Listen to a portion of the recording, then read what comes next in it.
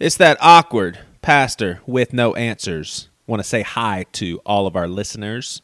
Looking forward to this show. I'm going to tell you about it here in a second. But before we do that, we've got 3 people that went to Pastor with No Answers and clicked on Support the Podcast. That's right. We have a Pastor with No Answers Patreon. And there ain't nobody does Patreon like Pastor with No Answers. We're building up a pretty cool community. People are getting to know one another and having some discussions here and there. I give you access to the episodes before they go out if you care for that sort of thing. And just group me and some chats and those sorts of things. You can look into it a little bit more if you want to go to pastorwithnoanswers.com, but that's besides the point. I want to send some shout outs to Jonathan Cornwell, Nathan Bowman, and Ashton Ruby. Thank you 3 for being our most recent converts. It's the best decision that you'll ever make in your life. Second to, I can't think of anything else that would be this important. So seriously, go to pastorwithnoanswers.com. It does feel good to support a podcast that you listen to, especially if it's regular. But hey, I'm happy to have you as a listener, irregardless. I listen to some podcasts and I don't support, but I also am not a complete hypocrite. I support one podcast right now, but that's because I don't listen to a whole lot of podcasts. I do support one, though. Anyway, so I want to tell you about this episode coming up. As I told you beforehand, we are going to be giving you some extra content on the reg, and today represents one of those movements in that direction in which we are introducing a new segment of this podcast called Ask Jack. Some of you know the 2 Jack Hoys that are on this podcast periodically. Well, the lesser, the son, and he gave himself that nickname, not me, but the lesser is going to do a Q&A. So you need to know a little bit of information about this Q&A. You have access to it. You can actually email right now, jackthelesser@gmail.com, send them questions, and get them answered on this podcast. I can't make any promises because I know right now he's receiving thousands of questions in his inbox. So that is a segment that we're going to be doing regularly. And today, however, I get to ask all the questions.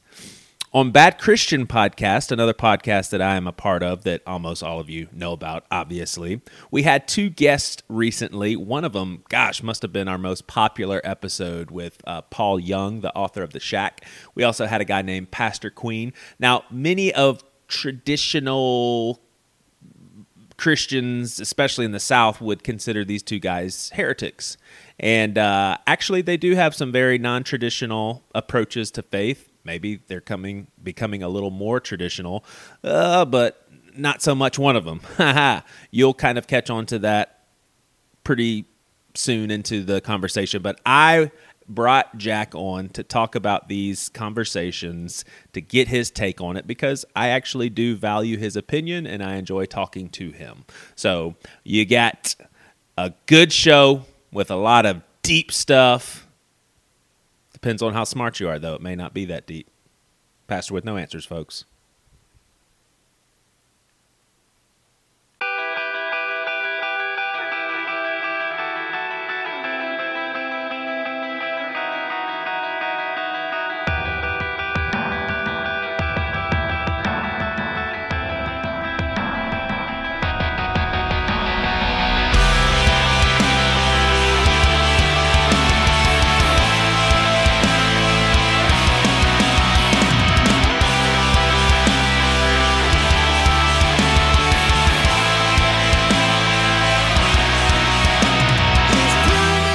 Hey guys, this is Beef from the band Doubting Benefit.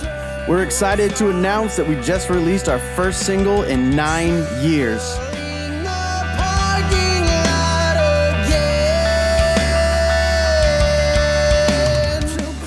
The song you're listening to right now is called Circles.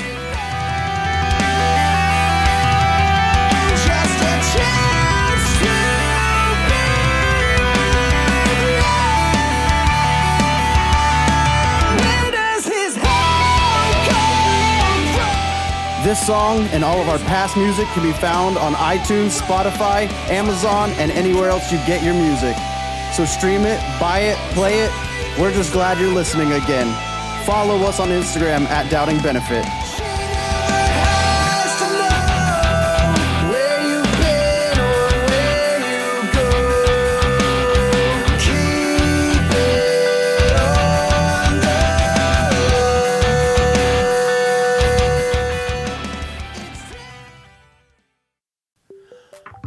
All right, so Jack, do you like answering people's questions? Do you get a kick out of it? Is it fun? Yeah, I do. I like, well, especially the questions that people bring to me, because the questions that people ask me tend to be ones that they've been thinking about for a long time, and I really enjoy discussing those with people. Gotcha. So given that you are going to have a segment on this podcast of answering people's questions, how would you prefer people to see you? Like just some random dude that's shotgunning answers and spitballing all the time?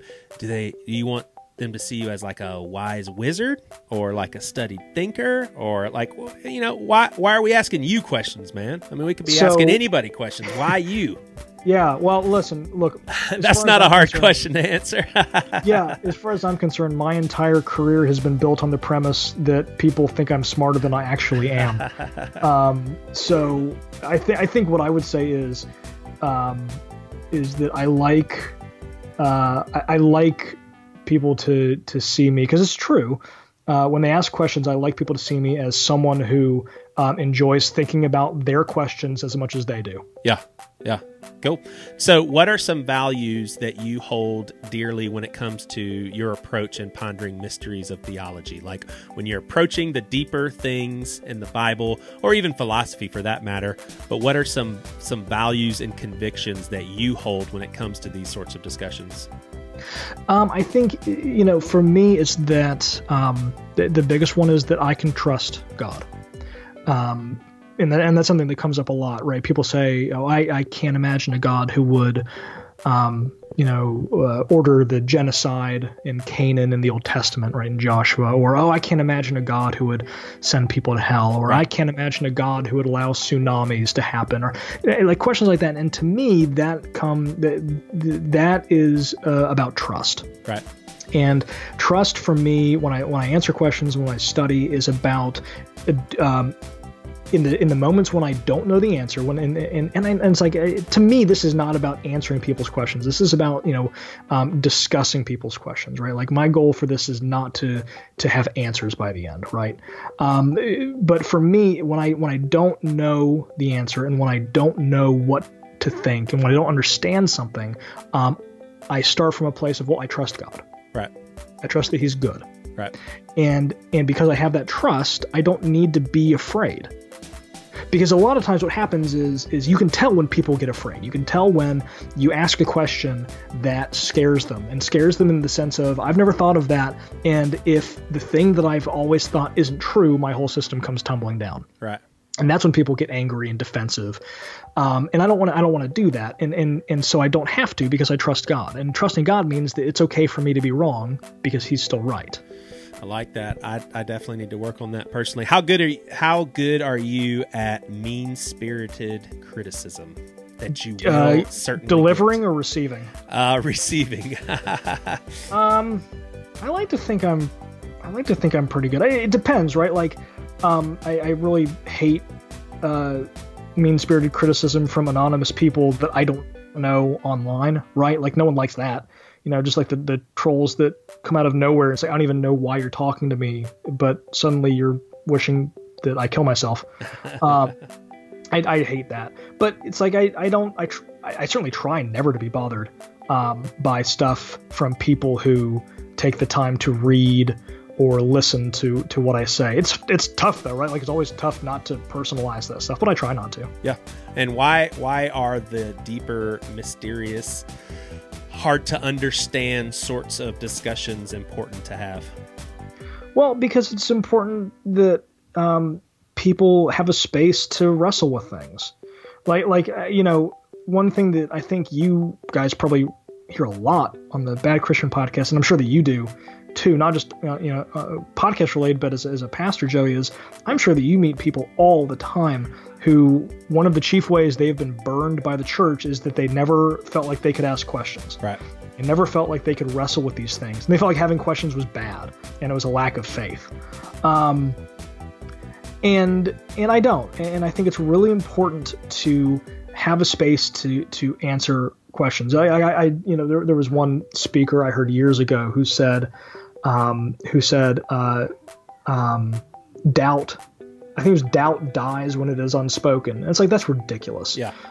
Doubt festers when it is unspoken, right? Questions don't die when they're unspoken; they fester, and they sit there, and they, when you don't deal with them, they just become this wound that rots inside of you until eventually it just kills you. And so you have to give people a space to wrestle with their questions, or else it's going to slowly eat away at them.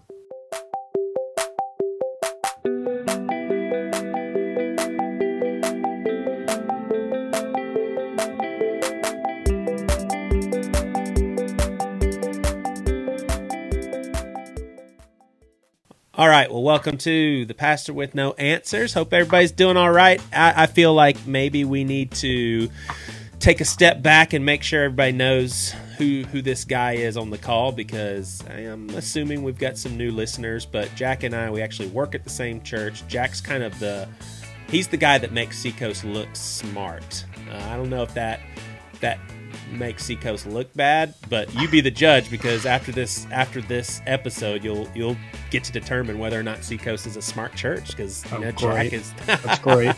No, all joking aside, I do think I think it's safe to say that Jack is kind of a go-to for theological questions. I mean, you and your dad, I get in touch with you a lot with questions and stuff. But did you tell me recently that sometimes you'll have people on Seacoast staff ask questions, and you didn't mention any names, but is that true that some people come up to you about Bad Christian episodes and say, "Hey, what'd you think about that?" and you'll listen to it for them?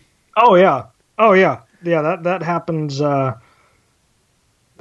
It's funny. It depends, right? It's not necessarily regular, right? But depending on the episode, I might have like a bunch of people ask me if I listen to a particular episode. Which here's what's crazy is I am totally in the dark with who's listening to this podcast. Like this one or Bad Christian. Like there'll be times when someone mentions an episode to me and I'm thinking, "Oh, you listened to that, dude?" We were in a campus pastor meeting and someone gave an assignment to listen to a Bad Christian episode on the Enneagram. And I was like, I don't want you guys listening to... Wow, were they being punished? I'm trying to... This is going to suck. I can't laugh any because I'll cough every single time. But yeah, I don't know. That's hilarious. Give me one example of a question that you've gotten before. About Bad Christian? Yeah, our Bad Christian episode, yeah. Well, I'll tell you what. I'll just give one. Yeah. In terms of one that I thought was both funny and also deeply hurtful. Oh shoot! Was when I did the live show with you guys years ago. I had a couple of people text me about that episode, and then I think you guys mentioned something I had said on a podcast like the next week. Yeah. And so I had a couple of my friends, well, quotation marks around friends, I think, and be like, "Hey, you were on last week," and then they mentioned you. Like, do you matter? Like, do people listen to you? Yeah, I don't. Maybe I thought so, but now maybe not. I don't know. That was their choice of words. It's my defense mechanisms, I'm sure, obscuring the original more hurtful version. But yeah, it was basically boiled down to, wow, I didn't realize that people cared what you thought. That's interesting, Jack. Wow, that's hilarious.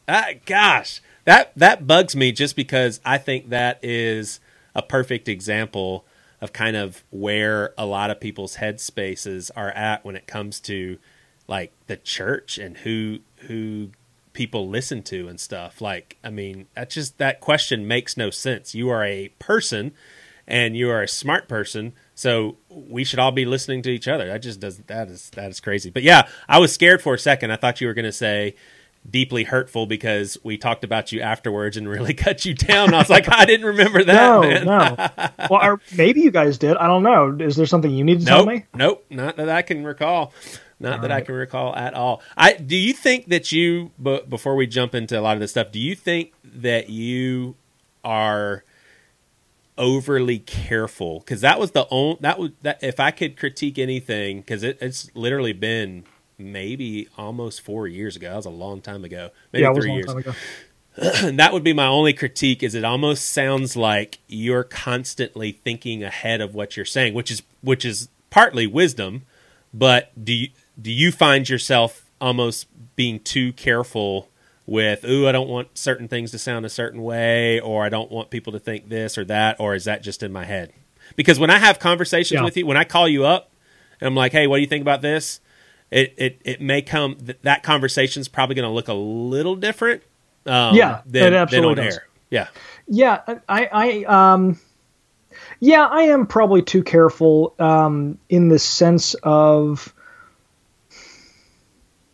it's sort of like, so I worked at Barnes & Noble for like 10 years. And one of the things that working at Barnes & Noble does, is if you're a reader and a writer, is it does two things. One, you start thinking to yourself, like, I could totally write a book and get published. Right. Because look at how much just mediocre and not great stuff gets published. I could write a book. Right. But then you're also surrounded by, Faulkner and Tolstoy and Austen and all, and it's like, and so you also at the same time think I'm garbage and I don't deserve to ever have anything published.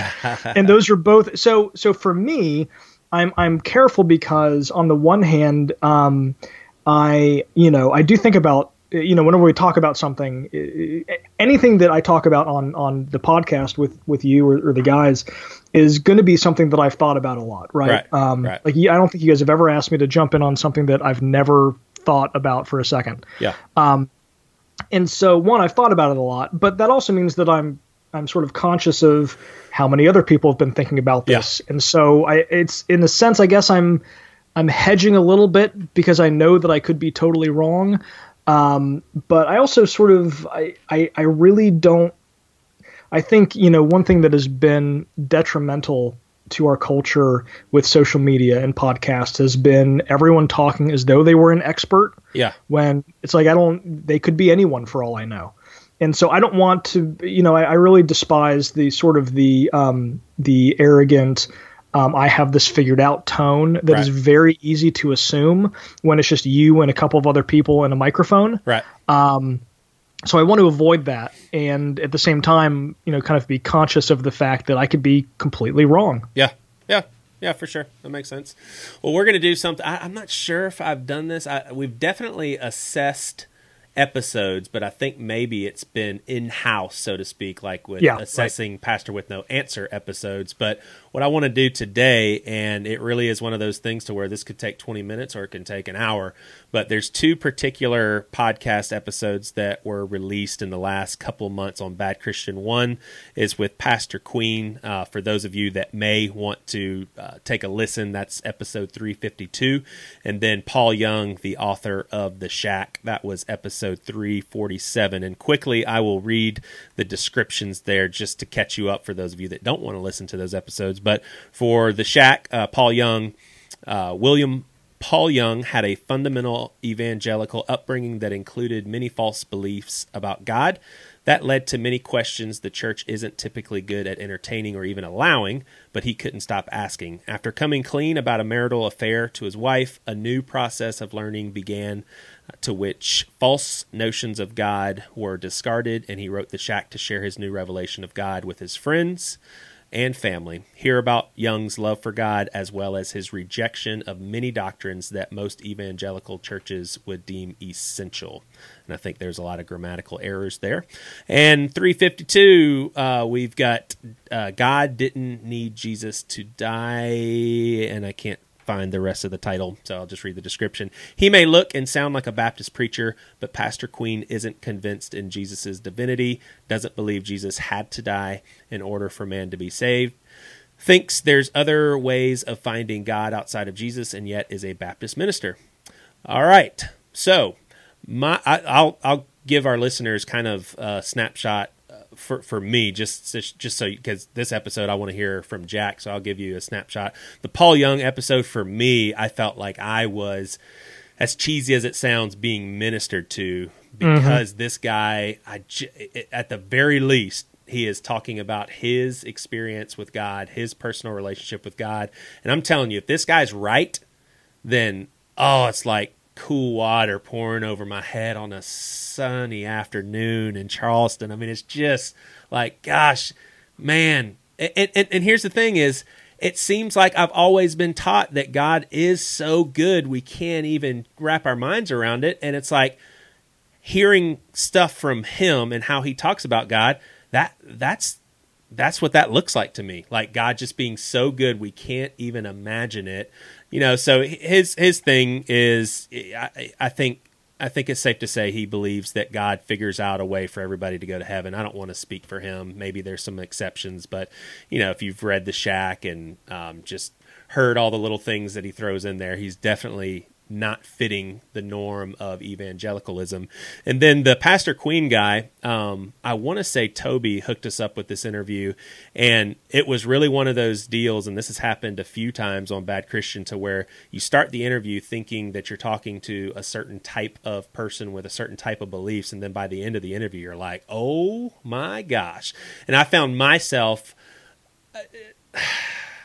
I think because I went into it thinking that he was kind of in the same realm of thought that most Christians, even forward-thinking Christians, and I hate using that, it sounds arrogant, I don't mean it that way, but I thought that he was kind of in that group, but then as we moved along the conversation, I'm like, oh, wait a second, maybe he's not even a Christian. And that's not a diss to him as much as it's just, I mean, he doesn't believe, he thinks that maybe Jesus wasn't God, Jesus maybe didn't have to die, which him and Paul Young would agree with the penal substitution thing. But anyway, so that's kind of a snapshot. I lost a little bit of interest going through the episode with Pastor Queen, because it just got to a point where it's just like, oh, okay, we're not really even talking as Christians anymore. And that would have been interesting heading into the discussion, like if this was a non-Christian and a Christian, but I went into it thinking that we were, all people that kind of believed in Jesus, and now we're not, so I don't know where to go with this. Yeah.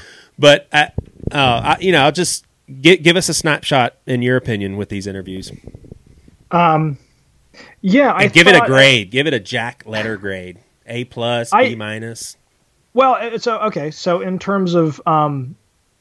just in terms of all things considered, how smart they are, how good they were, how articulate, how sensible, logic, all that.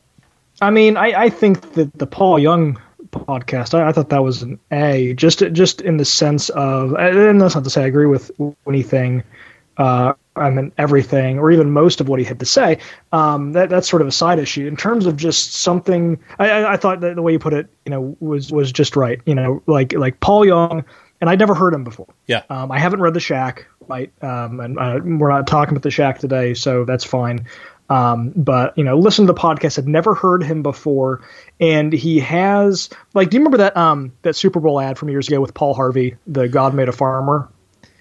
And it's there's a truck commercial. And it's like, on the 8th day, God made a farmer. So I remember in my house when that commercial came on, just because of his voice and the way he spoke, everyone just shut up and looked at the TV at the same time. Right. And I talked to some people afterwards, and they the same thing happened in their house, right? Like everyone stopped what they were doing and just watched the TV, because that's just what that voice and the way he speaks does.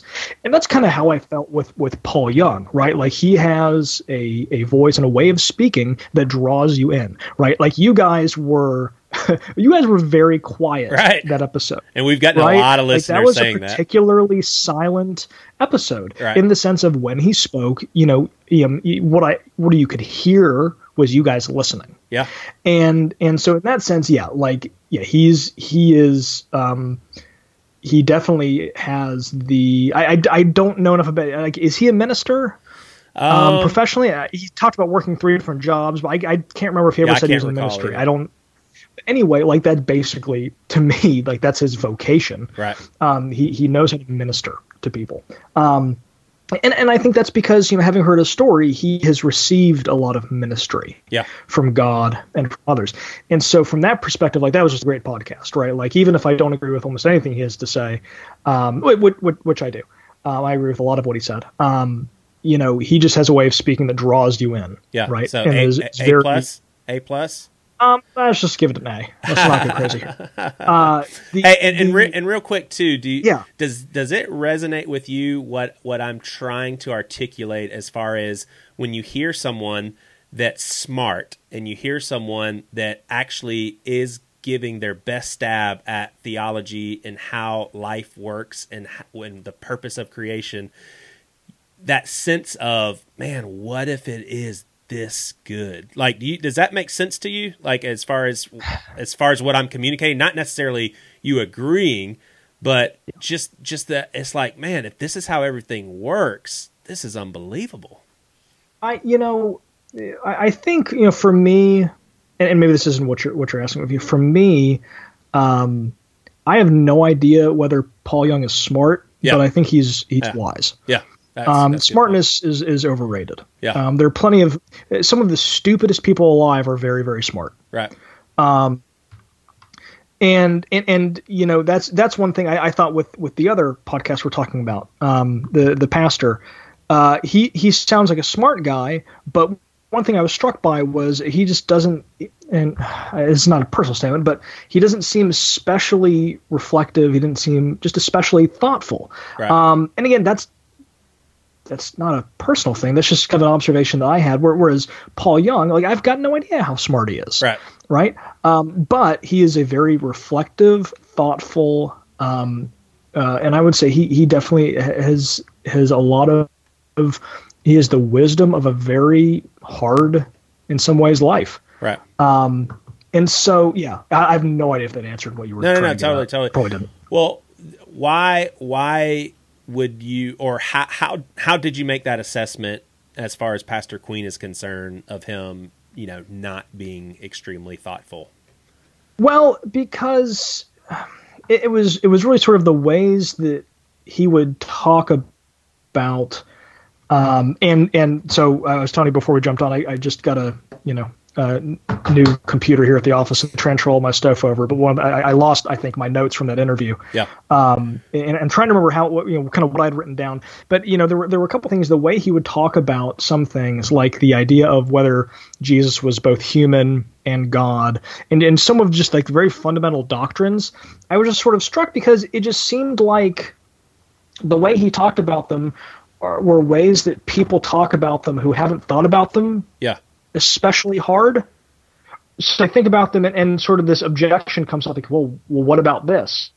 And it just seemed like the what about this was enough for him to walk away from them. Yeah. And I didn't, it's sort of like none of the objections he had were new, and none of the things he brought up were especially, to my mind, difficult. Yeah.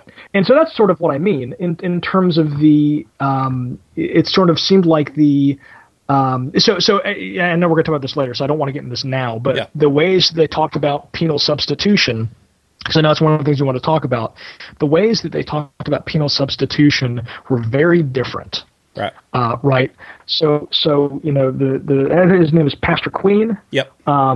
I think, some of the objections he brought up were, it's barbaric. Sort of like basic objections that people outside of Christianity have. Yeah. Whereas Paul Young's, I'm just going to call him Paul. Yeah. Whereas Paul's objections were much more, sort of thoughtful and even much more theological in ways that I hadn't thought of before. Gotcha. And so it just, that's kind of what I mean is,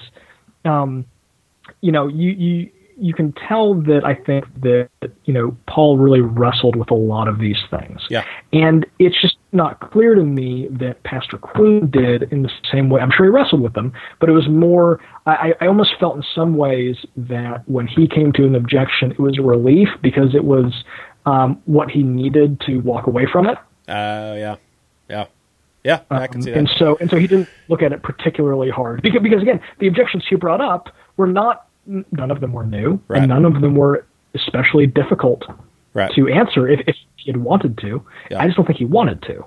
Was kind of my read. Yeah. All right.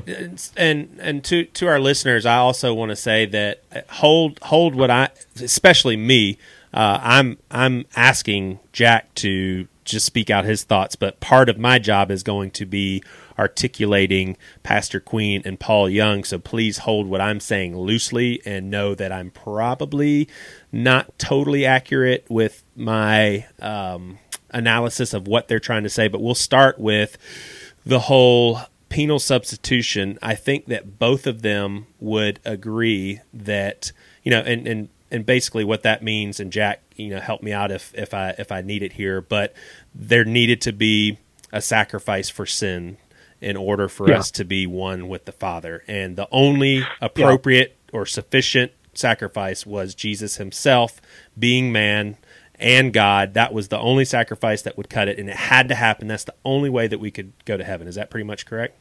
Well, yeah, I would say the one thing that needs to be added is that, and it's God himself who needs to be appeased.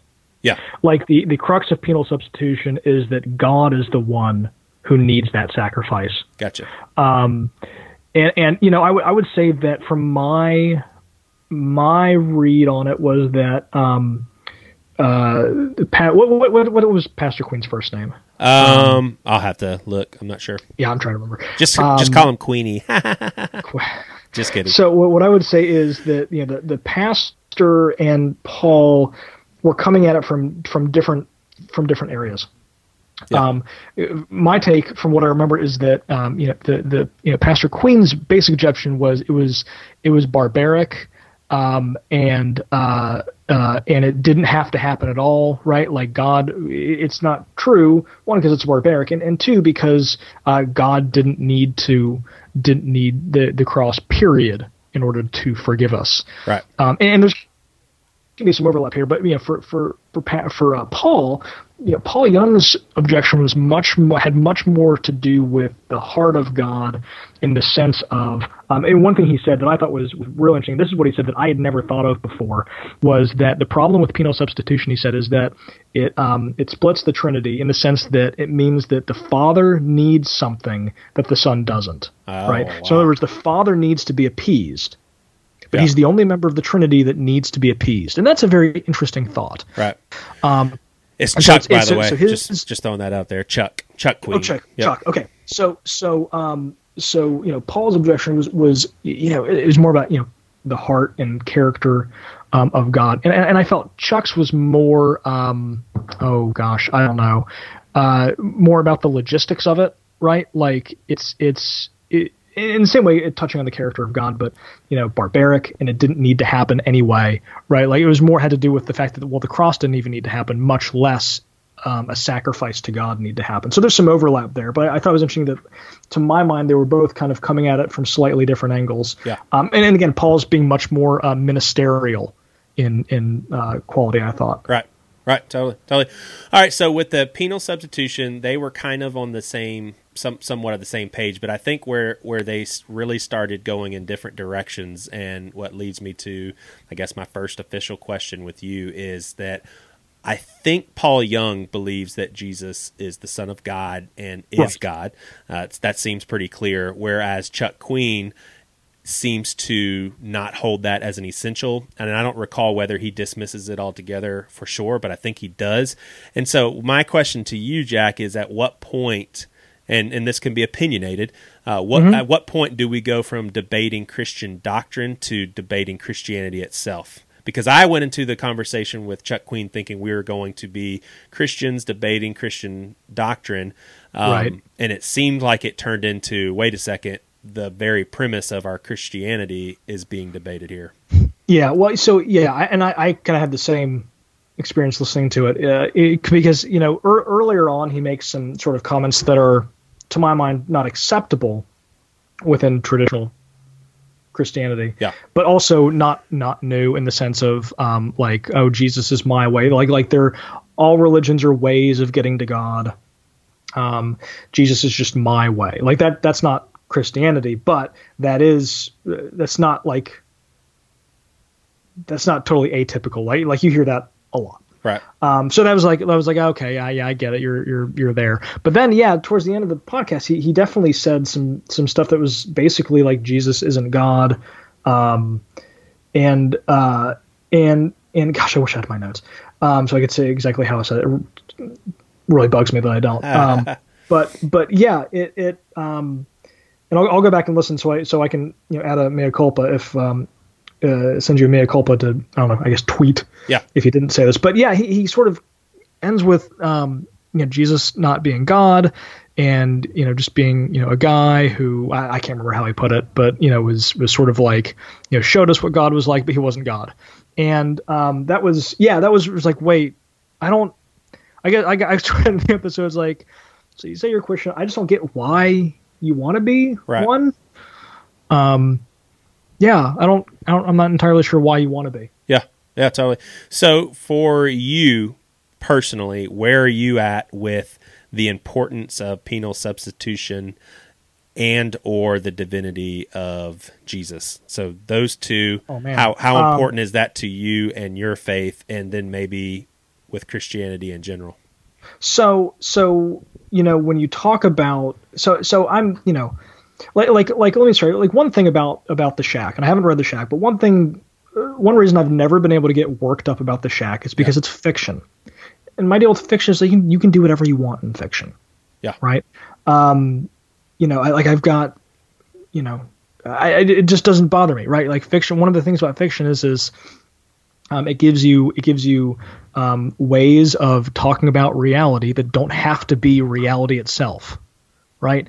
And so it gives you, fiction is a way for the authors to tell you something true about the world in a way that sort of breaks the rules. Right. And so in the sense of like, I was like, he had God the Father be a black woman. It's like, oh, I can't get worked up about that. Right. I just can't. I mean, and so because again, like that to me, that's the point of fiction. Right. The point of fiction is to tell stories about the way the world is in ways that that help us understand it better, and in ways that are surprising and maybe shocking. So anyway, so in the sense of when we talk about Christianity, what are the okay ways of talking about it? It's like, so as far as Paul Young goes, like, man, when you're writing fiction, you do whatever you want. And that doesn't matter to me. Now, in terms of like the conversations you have, like I think one way you and I were talking the other day, and I think one way you put it is like, so at one point, are you still talking about Christianity? Like, it's what point do you stop debating doctrine and start like debating what Christianity is? Yeah. And it's sort of like, so if you and I sit down to a chessboard, right, and all the pieces are there, there are a lot of different things we can do with those pieces within the rules. But at some point, if you start using those pieces, right, like if you move a knight in a way that a knight isn't allowed to move within the rules, right? Like if you start breaking the rules of chess. You went from checkers to chess here. So we're talking. So it's at some point, right? If you sit down to a chessboard, right, at some point, if you start breaking the rules, you're not playing chess any longer. Gotcha. Yeah. Right. In order to be playing chess, there are rules that you have to be within. Yeah. That's how games work. And so in a similar way, right, like there's a lot of room to debate all sorts of things within Christianity. But at some point, if you start saying, well, this isn't true and this isn't true and this isn't true, at some point you're not talking about Christianity any longer. And I think for me, the death of Jesus, the resurrection, and the divinity of Jesus are three, not necessarily the three, but they are definitely three that as soon as you start saying, oh, this doesn't matter, oh, this isn't true, you're not talking about Christianity any longer. You're talking about something else. Right. And so Chuck definitely stopped playing chess. Did Paul Young stop playing chess? No, okay. I don't think he did. Gotcha. No, I don't think he did. Because there, with penal substitution, there are different there are different theories of atonement. Right. And there are different theories of atonement that have, all been sort of, tumbling around and moving around and gaining traction and losing traction and throughout the history of the church. That's not new. Right. And that's not bad.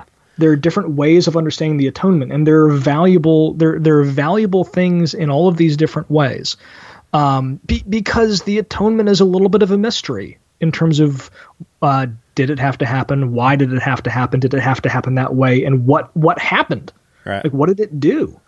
I don't think that anyone can say definitively we know exactly what the atonement did. X, Y, Z, 2 + 2 is 4. Yeah. And that's why you have this discussion. This lasted 2,000 years. Now, again, that discussion has boundaries, right?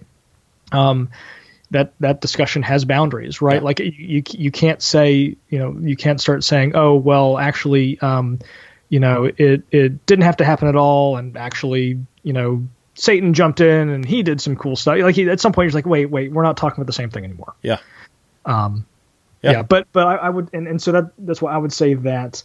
And maybe if the discussion kept going with Paul Young, he might have gone there. Right. But for me, Chuck and Paul had very different ways of talking about it. Yeah. So everyone getting into heaven, are you comfortable with that notion within the church? Like if you're in small group with folks and you're kind of wanting to be in small group with folks that you got some common ground with, like it's not just for kicks. You don't want to waste your time. You want to be with people that are kind of on the same track as you, so you can learn from them and that sort of thing. If someone says, yeah, I totally believe that God figures it all out and everybody goes to heaven, is that someone that you can learn from and grow with and break bread with and, be a church with? You're just talking about universalism in particular for that example? Yeah. Yep. Yeah, I think so. Yeah. I mean, there are so the Orthodox philosopher, theologian David Bentley Hart is an avowed universalist, right? And he's someone that I would certainly consider, within the stream of Christianity. I do think universalism is one that I think it can be a very slippery slope. Yeah. But I do think that universalism is, how do I want to say this? I do think that there are enough, teachers in the history of the church who affirmed sort of the most important doctrines of Christianity that were also universalists for that to be like, that's not something I would teach. Yeah. Right. But at the same time, that is not something that I would say, no, that is outside the bounds. You cannot be a Christian and be a universalist. I think you can be a Christian and be a universalist. That's what I'm trying to say. Yeah. Yeah. No, that makes sense. All right. Well, what do you think about this thought experiment? So we're back to penal substitution, and the argument goes along the lines of something like this. God is God. He can forgive sins any way he wants. He doesn't need to do it a certain way, like sending his son. So for me, the last, 10 years of my life, I would have explained salvation to someone as God wants to be with us forever, but it cannot happen without the perfect sacrifice. The only perfect sacrifice is God representing humanity, and the only way he can do that is for him to become a human. And so God had to come here, be a perfect sacrifice, which meant that he could not sin.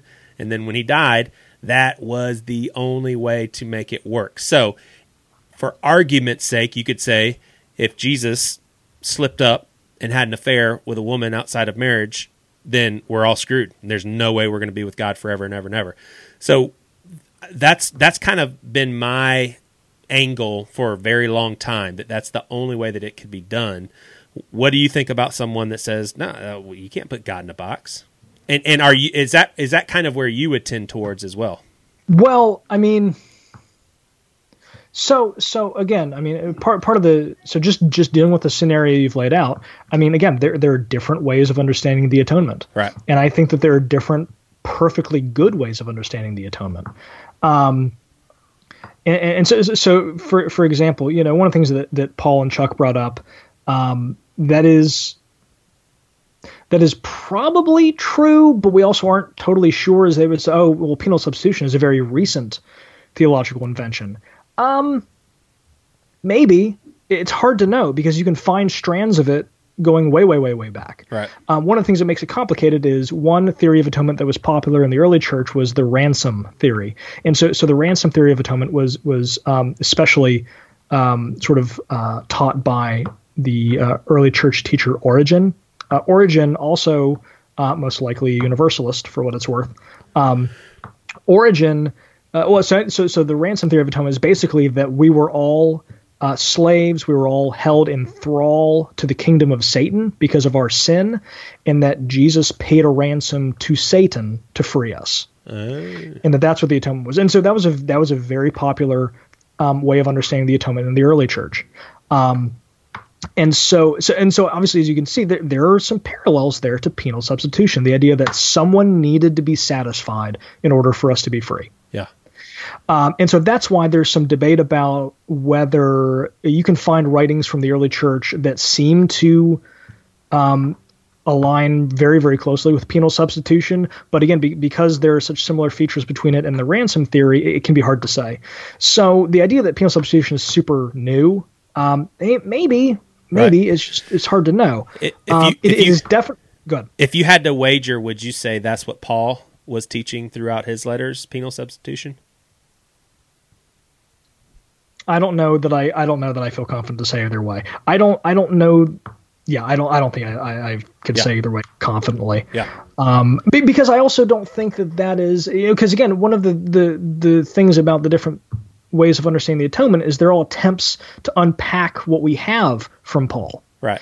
And so I think it's sort of like that question is a little bit of the reverse, right? Like all of these things come out of Scripture. So rather than saying, well, which box was Paul in, all of those boxes are attempts to understand Paul and the other New Testament writers. Right. So it's a little difficult to say, well, which one does he fit in? Well, I don't think he fits in any of them. I mean, the reason we have so many of them is because we're trying to understand what he and the others wrote. Yeah. Yeah. So I mean, I think that, the story of atonement in the New Testament is right. Like we needed God to do something. Mm-hmm. Right. And N.T. Wright it's like when I was brought up, and I don't think this was ever explicit, but I think this was sort of the way that all of the teaching that I heard in church and like the kids' Bibles was phrased, was that like Jesus was plan B, right? Like the Judaism and the Ten Commandments and the Old Testament, that was plan A. And that didn't work out. So now we need a plan B, and plan B is Jesus. And that's kind of what I internalized when I was younger. And then, N.T. Wright in his book, The Challenge for Jesus, or The Challenge of Jesus, rather, he talks about the fact that no. Like salvation history throughout the entire Bible is this once for all plan of God. Yeah. Right. Like there was no changing plan. And so you see as sort of this narrative arc of God. The Bible is basically the story of God saving His people. Yeah. And the life and death and resurrection of Jesus, right, are the climax of that story. Yeah. And so they are central to it. And then the idea is, so what happened? To me, that is a less important question. We needed to be saved from our sin, right? Whether Jesus' death paid a ransom to Satan, whether Jesus' death satisfied an angry father, whether Jesus' death simply freed us from the power of sin, right? Like whatever it did is a less important question to me than the fact that we needed that to happen. For whatever reason, we needed that to happen. Jesus was the only one who could do it, and that was the way God chose to do it. Yeah, and that was going to be my next question is, if it didn't have to happen, how meaningful is it? And you're basically saying it did need to happen. Well, that's a baffling thing to say to me, that it didn't have to happen. I don't even know what that means. And kind of, and what I mean by that is, so like right now, I don't know when this will air, but right now the Winter Olympics are on. Yeah. And have you been watching any of the Olympics? I don't like Winter Olympics. I love summer. Okay, fair enough. So one of the things that happens when it's the same thing happens when you watch the Summer Olympics, right? When you watch any, Olympics, and I think it has to do with the commentary, but Olympics or sporting events in general, but Olympics are a great example because they happen rarely, well, not rarely, but you know what I mean. They come around every, 2 years in intervals. And so what happens, because you don't get to see these events very often, is, so like figure skating, right? Like the first figure skater goes out and like by the end, I'm thinking like, that was beautiful. I am moved. Like I am maybe crying on my couch. I don't want to talk about it. But then by the third skater, you're like, oh, she didn't land that very well. She's trash. That was terrible. Wow. He stumbled a little bit on the right. Like you start getting super critical. Like, you know what you're talking about. You don't know what you're talking about. Right. But suddenly after watching 3 ice skating performances, we become experts and we're able to judge what they should have been doing. And that's just kind of what we do. And so like everyone's an expert after 5 minutes of watching, but they have no idea what they're talking about. Right. And I think the same thing happens when you see a movie or you watch a show or you look at a painting or you play a video game or you read a book and you say, oh, that's bad or that's good or the author didn't need to do that. Sometimes that's true, but guess what? Sometimes you don't know what you're talking about. Yeah. Right. Because you're not them. Sometimes you just don't understand what you're doing. Like, have you ever read a book or watched a movie and then years later gone back and reread it and gotten it? Right. Yeah. Like you go back and like like Hemingway was like that for me. Like I hated Hemingway when I was in high school. I thought it was awful. Yeah. I hated it. And then I went back and I read like all of his short stories and several of his novels a few years ago, like all like within a 3-month stretch. And it's like I got it. And it was just like, this is amazing. Right. The movie and book Silence that the movie just came out last year, and the book Silence, like I didn't get the book until my second read through. Right. And then after a few weeks of thinking about it, I realized that I didn't even get it then. And there were these new things that I had come to mind and new things I understood the author was doing. Like we've all had that experience, right? Where we think, oh, this is no good. And then you go back and you watch it again and you realize I just didn't understand what the author was doing. Yeah, totally. And that's kind of the deal. So with The Passion, the movie, when The Passion came out, did it need to be so bloody? Yeah. Right. Or do the Lord of the Rings books really need all that poetry in them? Well, and the question is, what is the creator trying to do? What is the author trying to do? Right. What is the artist trying to do? Sometimes, many times, they know better than you do. Yeah. What that work needs. So when they do something that we don't understand, our response should not merely be dismissive. Yeah. Right? When an author or an artist does something that we don't understand, our response should be to sit up, be quiet, and pay attention.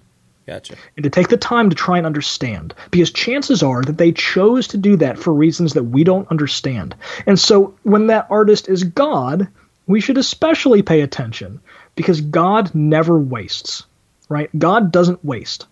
Damn. So when he chooses to do anything, we should immediately understand that is for a reason. And it matters how. And assume we can't wrap our minds around it. I would say that not necessarily that, but I would certainly say that we should admit that we are probably not going to fully understand it our first time out. Right. And so when God chooses to do something, it matters how, it matters why, it matters what, when, because God doesn't need to do anything because God doesn't need anything. So when he chooses to act in a certain way, or when, as Paul Young put it, he chose to submit to our violence, right? When God chooses to do something, we need to pay attention.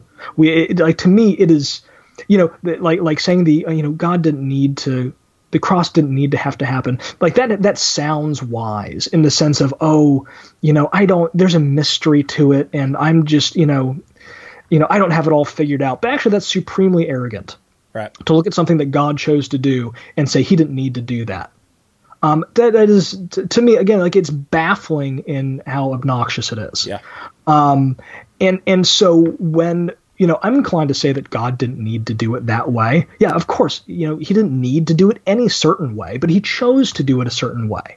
And so when God chooses to do things a certain way, and especially when it comes to the ultimate saving act right? When that is the thing we're talking about, God doesn't need to do that any particular way, but when he chooses to do it a certain way, I am inclined to look at that and say, maybe he didn't need to do it that way for him, but he knew that we needed him to do it that way.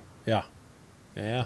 So do you think we're kind of along the same lines? I personally get frustrated when people try to make the correlation of, well, you have a son. How difficult would that be for you to send your son to die? You wouldn't do that, but God was willing to. I don't like that jump, just because I feel like there's way more to the salvation story than we can wrap our minds around. And sure, that sounds great that God loves us that much, but honestly, I think I'm at a point where I don't think that sounds great. That sucks that he did that to Jesus. Right. Like he couldn't. I think, so there's definitely a part of, in terms of like when you become a father, right? Like, Paul Young totally right when he said, it really messes up your theology. It totally does. It's like if you don't have kids, I don't think that you can really, it's like if you don't have children, if you're not a father or a mother, there is something about the doctrine of sin that I think that is very difficult for you to understand. Yeah. Right.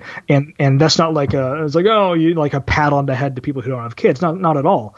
That's just in the same way. It's like if you haven't gone through a traumatic illness or had a family member go through a traumatic illness, right? There's something about that situation that you can't understand. In the same way, it does mess with your theology, but. Well, and there is definitely something to the idea that the experience of being a father helps us understand God's heart for us better, right?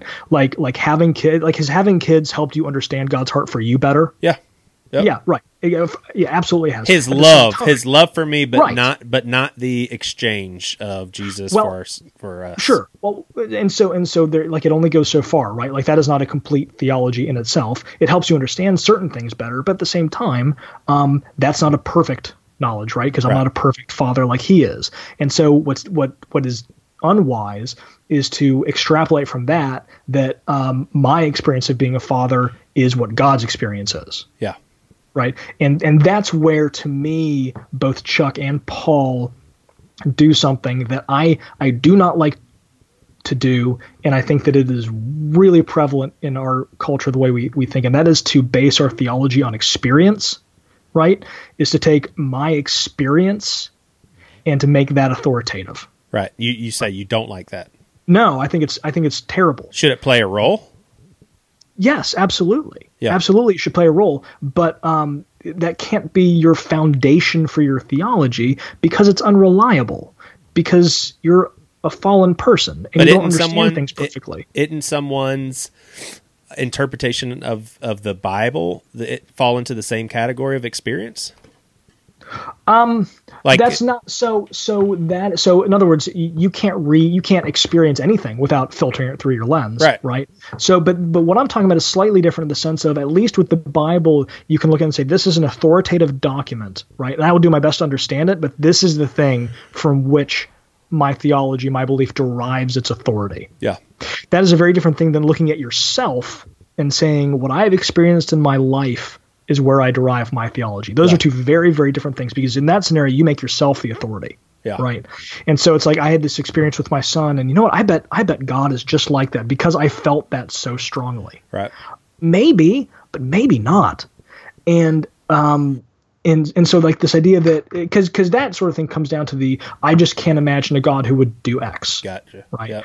Or my experience as a father has taught me this, and I really think God is the same way. Well, maybe, but that's not a good place to. That's not a sufficient authority to base theology on, because when we talk about, I should say, that in itself is not sufficient, right? Yeah. Like experience paired with Scripture, experience paired with the teachings of the church, right? Those things, right, are important, right? Yeah. It's important to pay attention to your experience in your life.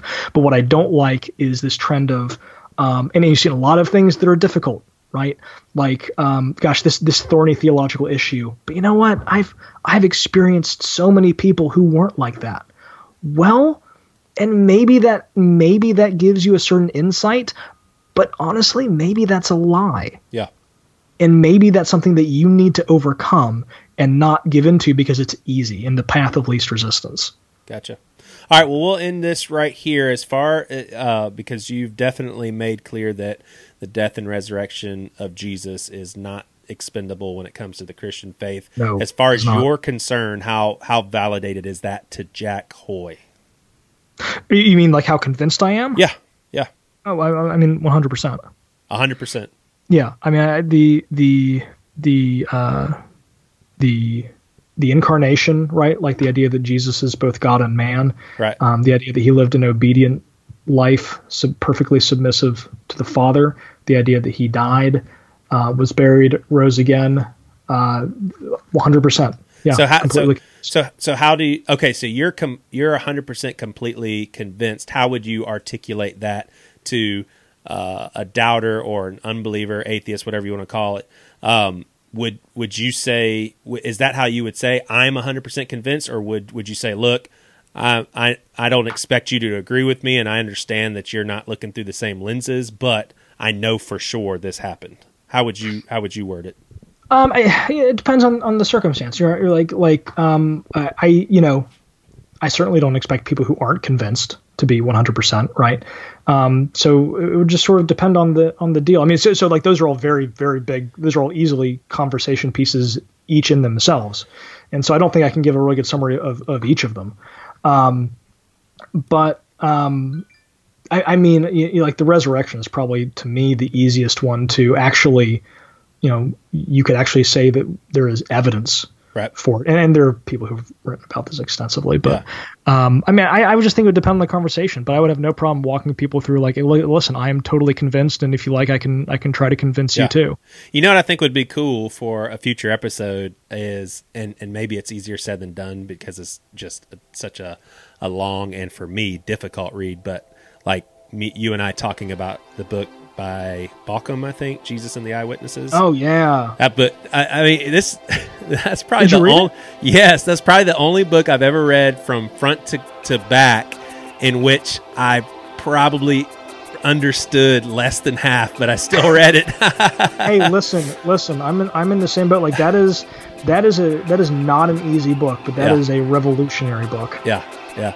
Well, Jack, this has been awesome, and I do want to tell our listeners that we are going to be starting a little segment, not making promises as far as frequency, but we're going to have an Ask Jack episode come out semi-regularly, and we'll talk about that a little bit more in a future episode, but thanks for your time.